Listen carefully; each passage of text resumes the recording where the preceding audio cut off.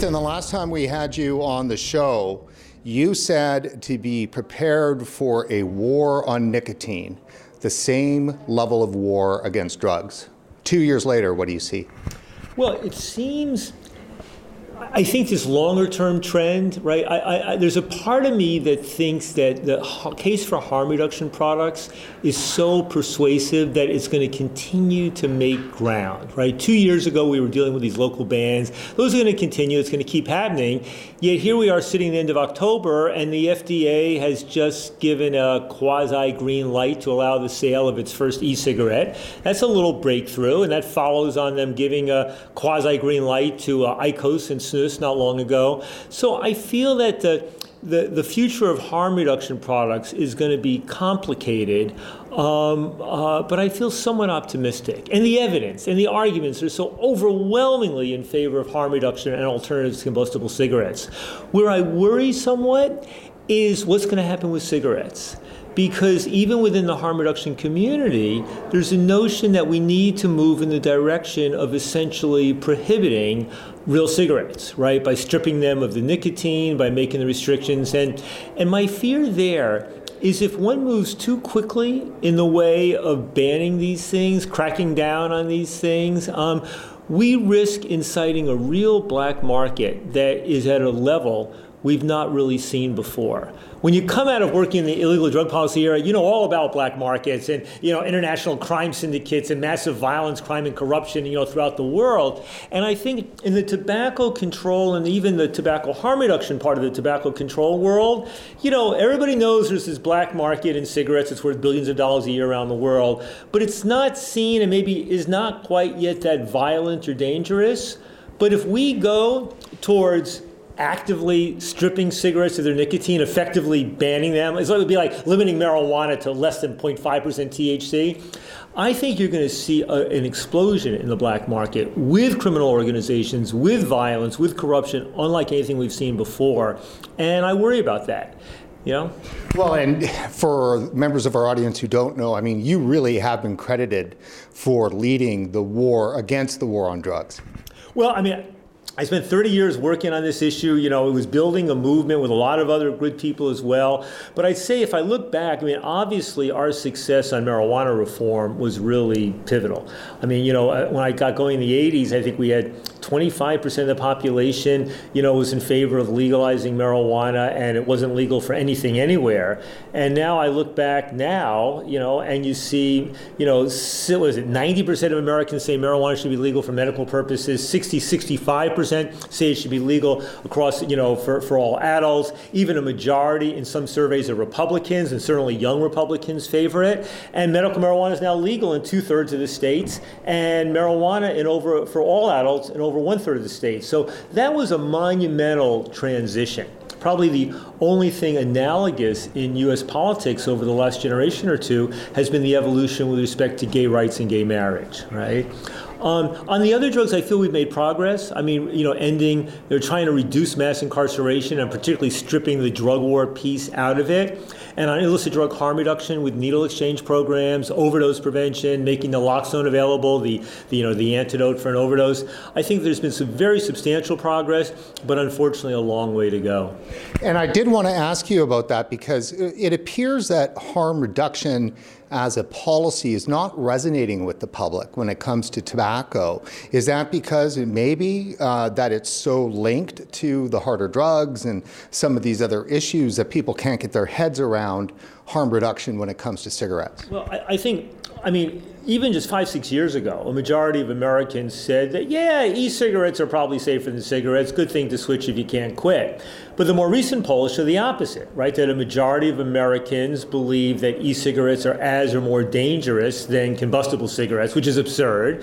A majority of Americans believe that nicotine is what causes cancer, right? They don't get that it's the smoking part of it. And even in some surveys, a majority of physicians believe that nicotine is the really, harmful substance here, as opposed to just being the one that causes dependence.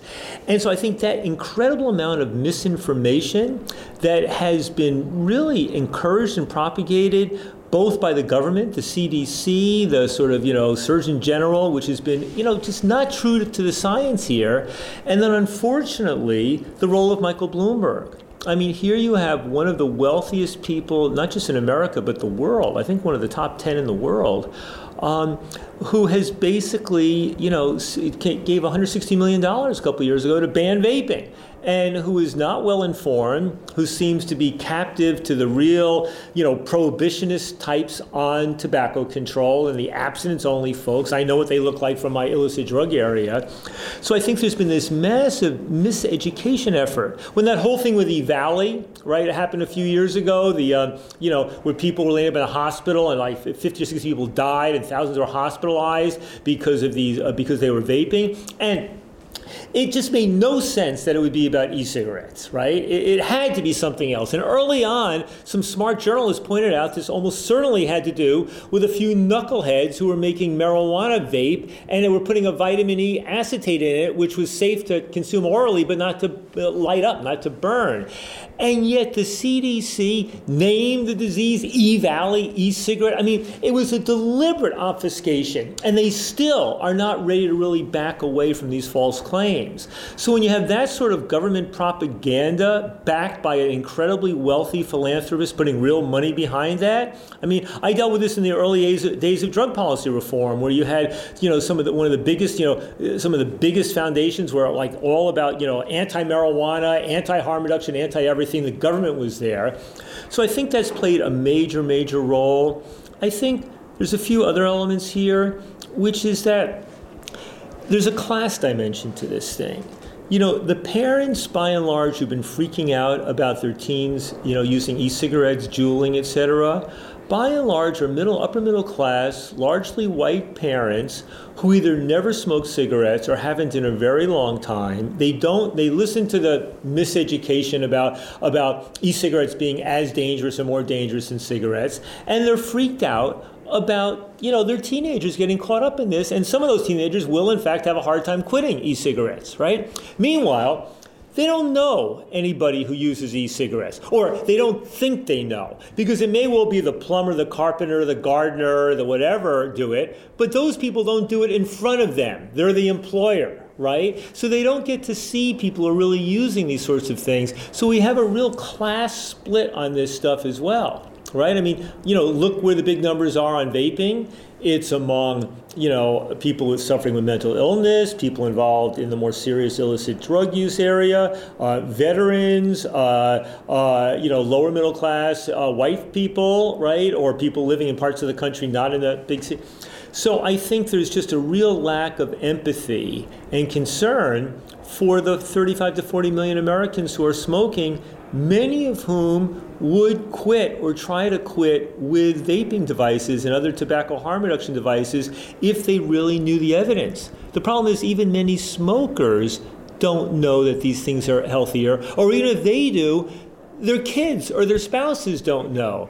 So, if everybody knew that you could dramatically reduce the risk of tobacco nicotine by switching from cigarettes to these other things, right? And that even might be an avenue towards stopping everything altogether, well, I think we would see a major transition. But that would require the government being honest. And that would require Michael Bloomberg seeing the light. And it also requires another philanthropist yet to be identified or recruited who would support the cause of tobacco harm reduction without having any connections to big tobacco. Now, isn't there somebody out there that you might know? Unfortunately, no. George Soros played a pivotal role in, my work on drug policy reform. But, he was the sole funder for many years in the late 90s and into the early 2000s. It took a real long time before anybody else came on board. And now, he's 91 and his priorities are more broadly elsewhere.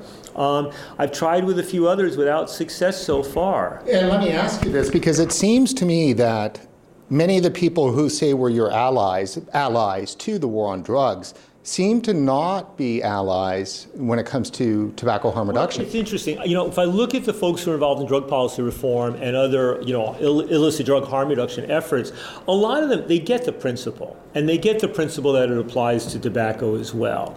And so if you ask, well, why aren't they jumping on board here? I think one is the fact that it's just these are organizations with very little funding. It's a matter of priorities. There's still a big drug war still going out there, and still 100,000 people behind bars, and so it's just hard to put this as a priority. And my argument to them is, look, here's where we're sliding into criminalization. And one of my incentives was, I'll be damned if after having spent much of my adult life working toward to ending the criminalization and demonization and stigmatization of cannabis and other drugs, I'm going to finish off by seeing a new drug war focused on tobacco and nicotine products. I think the second factor is that you sometimes get, many organizations are more to the left. I mean, even my own politics are somewhat center left. My staff would be even more to the left. And I think there's a kind of anti-big capital, anti-multinational. And let's face it, big tobacco, it's, given the venality of what it did throughout the 20th century into the 21st, and even continuing to do that, the fact that this in any way is associated with big tobacco, that it might benefit them, which it would, because now some of them are seeing their interest in tobacco harm reduction. I think that's really, they're wary. It's showing up at a meeting where anybody might have the slightest taint of any bit of funding from big tobacco. I think the third piece is that in illicit drug harm reduction and drug policy, there's a big focus now, especially in the U.S., on the racial justice piece, which makes a lot of sense given the extent to which the war on drugs has been disproportionately and overwhelmingly focused on people of color and especially black people. But the fact that the whole debate in tobacco and tobacco harm reduction does not yet have a major racial justice dimension, when it emerged on the issue of banning mentholated cigarettes, you saw the black community split, right, between the black public health organizations and many of the politicians, being in favor of a ban from what they saw as a public health perspective, and the black and allied civil rights organizations being against the ban because they knew this would lead to criminalization and arrest, as it had with marijuana and other illicit drugs, right? But I think in this tobacco harm reduction area, you don't have much uptake of e-cigarettes among black youth as yet. It's disproportionately, I think, white youth, right? And so therefore, there's that very interesting study that somebody did a few years ago, where they looked in the garbage containers in different high schools, and what they found in the white high schools, especially, were basically, disposable e-cigarettes and things like that. And what you found in the high schools where it was more black and brown kids was you found, like cigarette papers and things like that. So this is not an issue that's played out there. Now, mind you, about a year ago, there was a situation where the cops, I think some black kids were walking down a boardwalk or something in Maryland, and one of them was vaping, and the cops said, put that down, stop it, and the kids kind of mouthed off and said, leave us alone, and one of them got arrested, and that went, somewhat viral. So that, it's tragic to say it, but the more that black youth are perceived as victims on the war on tobacco and vaping, the more that progressive-minded organizations will begin to own this issue as well. And that's just the nature of the politics of it right now. It's sad. It's strange. It's sad. I catch a lot of anti-colonialism, obviously, out there. And I think that the war against tobacco comes from the fact that, we kind of stole, the North American natives' peace drug and then used it to then take over the world. Right, because tobacco money really did that, right? And some of the first slaves were brought to the America for tobacco. I'm just always wonder a little bit whether or not if there's some real deep anti-colonial stuff that's wrapped up in the battle against tobacco. Yeah, I don't know. It's so complicated, and when people come up with the sort of anti-colonial aspects to this, I'm not exactly sure even what that fully means now. We know with tobacco it has a long history as being used among Native Americans, both North and South America, going back way before, Europeans came and brought it into Europe and the rest of the world. I don't know. I think it's more about, of all the big multinationals, big tobacco really earned a reputation as being the most venal of them all. Basically selling cancer sticks where, if you keep smoking, you 50% chance of dying from it, after a certain age. So and where there was obvious incentives to recruit younger youth. So they did that. And even now, where some of the companies, I think PMI, was it British Tobacco or whatever, British American Tobacco, you see them now both continuing to sell cigarettes and selling, increasing e-cigarettes or IQOS things or things like that. But ultimately, these are for-profit companies. They are public companies that have to answer to their shareholders. They operate in competitive environments. And so, I think that their commitment to move towards harm reduction is mostly sincere, but that's tempered by the fact that they're in a competitive capitalist environment with shareholders and, all this sort of stuff. It's why one needs companies like Juul was before it sold a huge part of itself to Altria, or what Enjoy is. I think it's the largest now of the pure, e-cigarette companies that's not owned by big tobacco. They play a role like Tesla does vis-a-vis, the big auto companies, right? Ultimately down the road, you need both the disruptive companies that want to put big tobacco out of business, right? And then you need the big tobacco like big auto deciding that, hey, it's in our interest to get into electric cars. It's in our interest to get into non-combustible things. So we need that creative dynamic, but the role of government should be to incentivize that transition as rapidly as possible. It should be to be taxing both the manufacturers and the consumers in a way which favors the non-combustibles over the combustibles. I look at these proposals in Congress and the state level, and I think you're dealing with it in Canada as well, where they want to tax them equally. And I'm thinking, that's madness. That's madness. I mean, we effectively have tobacco policy in the country, to use an analogy from my area, where we're treating illegal street, adulterated heroin or street fentanyl the same under our laws as we would pharmaceutical heroin, right? I mean, which makes no sense whatsoever. It's like treating, Johnny Walker or typical wine the same as we would treat, wine being made in a backyard still or being made with wood alcohol. I mean, why have a policy like that? That's madness. So, Have we reached a point where government's the problem, and that almost, when you say that, I mean, could you ever imagine saying that? Because that used. No, I mean, look, government can make things better, they can make things worse, right? In the drug war, government was very much the problem. One of the keys to my success in bringing together people from across the political spectrum, to libertarians, non-libertarian Republicans, to liberals, progressives, even far left, was everybody understand the government was making drug policy worse, right? They were using the wrong approaches. They were driven by ideology. I mean, government was, it was. Now, I'm not a libertarian who believes that government inevitably makes things worse. I think some areas they make things better. If I look at the early years of food and drug control in the early 20th century, I think what government did in that case was, they did good stuff on food safety and drug safety and working conditions and safety of food and all this sort of stuff. But the same people pushing for that also pushed for alcohol prohibition, a monumental mistake, right? And I'm generally sympathetic to liberals pushing for general, better, smarter regulations on environmental stuff and a whole host of areas, pushing the companies to make cars safer, roads safer. That should be a role of the government, because otherwise who's watching out for the common good? But then government gets caught up in an ideology and it lands up making things worse rather than better. And there's a little twist here too. It's a fascinating one.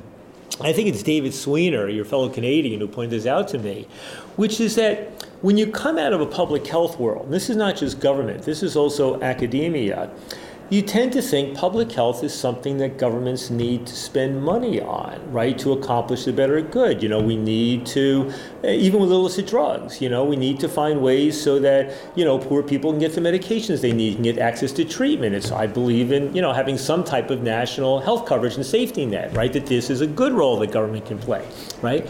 But interestingly, with tobacco harm reduction, this is a disruptive innovation in technology being produced by the for-profit world, both by the little guys with their vape shops importing little materials from China, and now with the big tobacco guys, right? And left to its own devices, the market could be producing a pretty good result. The proper role of government should be to incentivize this transition. Not like they're trying to incentivize people to move from carbon-based energy to, solar and wind and energy and stuff like that. Government can and should play a positive role through the creative use of taxation compensation policy incentives, but they're not doing it. They're doing the opposite in this case. Maybe that comes down to they don't trust the market and It's unfamiliar. It's almost like, what is it? Like, wait a second. You mean public health doesn't really need to play an active role, that actually the market, that the for-profit players are actually going to produce the good result here? That's not typically the case in public health. So it's an odd case where they don't quite trust it. They don't like the way it looks and smells. When they look objectively, they realize it's actually producing a result they like, but it's coming from a strange place. So there's that sense of unfamiliarity as well that makes people in the public health world, the traditional public health world, a little nervous. And let me ask you this last question. Your podcast, tell us about that. Yeah, so, the podcast, I have, this is what it looks like, so you can see this here. Yeah, no, when I stopped running Drug Policy Alliance 4 years ago, that's what I thought I wanted to do. You don't have to be any place anytime. It's not like teaching a class or having a radio show. But, I decided to take life easy, the right opportunity to pop up. But about a year and a half ago, a movie director who I'd known a little bit through my advocacy work, Darren Aronofsky, who made Requiem of a Dream, did Black Swan, did The Wrestler, Noah, some pretty big movies. And he said, hey, Ethan, I'm thinking of getting in the podcast business. You want to give this a go? How about doing a podcast on psychedelics? I said, no, I don't want to do it just on psychedelics. I want to do it on all drugs. He said, let's do it.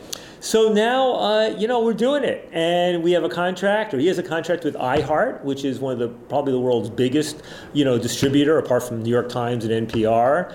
I'm working with a great team of people, and it's really on all drug subjects. So, 1 week, it might be, Clive Bates from the tobacco harm reduction world. Another week, it might be Andrew Weil, a pioneering thinker about drugs and integrative medicine. Then it might be Michael Pollan, who wrote the book about psychedelics, how to change your mind has made such a big impact. Then it might be somebody I'd never met before, like the well-known podcast host Dan Savage, the one about sex and relationships, or Tim Ferriss, who's a big business columnist with an interest in psychedelics. Or it might be this Yale law professor, James Foreman, who wrote a Pulitzer Prize-winning book about the war on drugs within the black community and the fights there. Or the former president of Colombia, the country, who won the Nobel Peace Prize, Juan Manuel Santos, who's been an ally on this issue. Or it just might be some longtime activist or some brilliant academic or journalist who's just written a book. So I'm having a blast with it. It's re-engaging me in the whole issue, giving me a reason to read books and stay reacquainted and everything like that. And I'm hoping it's going to go on for quite a while. I think it's developing a significant listenership, mostly in the U.S., but I keep hearing from people around the world who are into it as well. So tune in, Psychoactive, available on all the major platforms.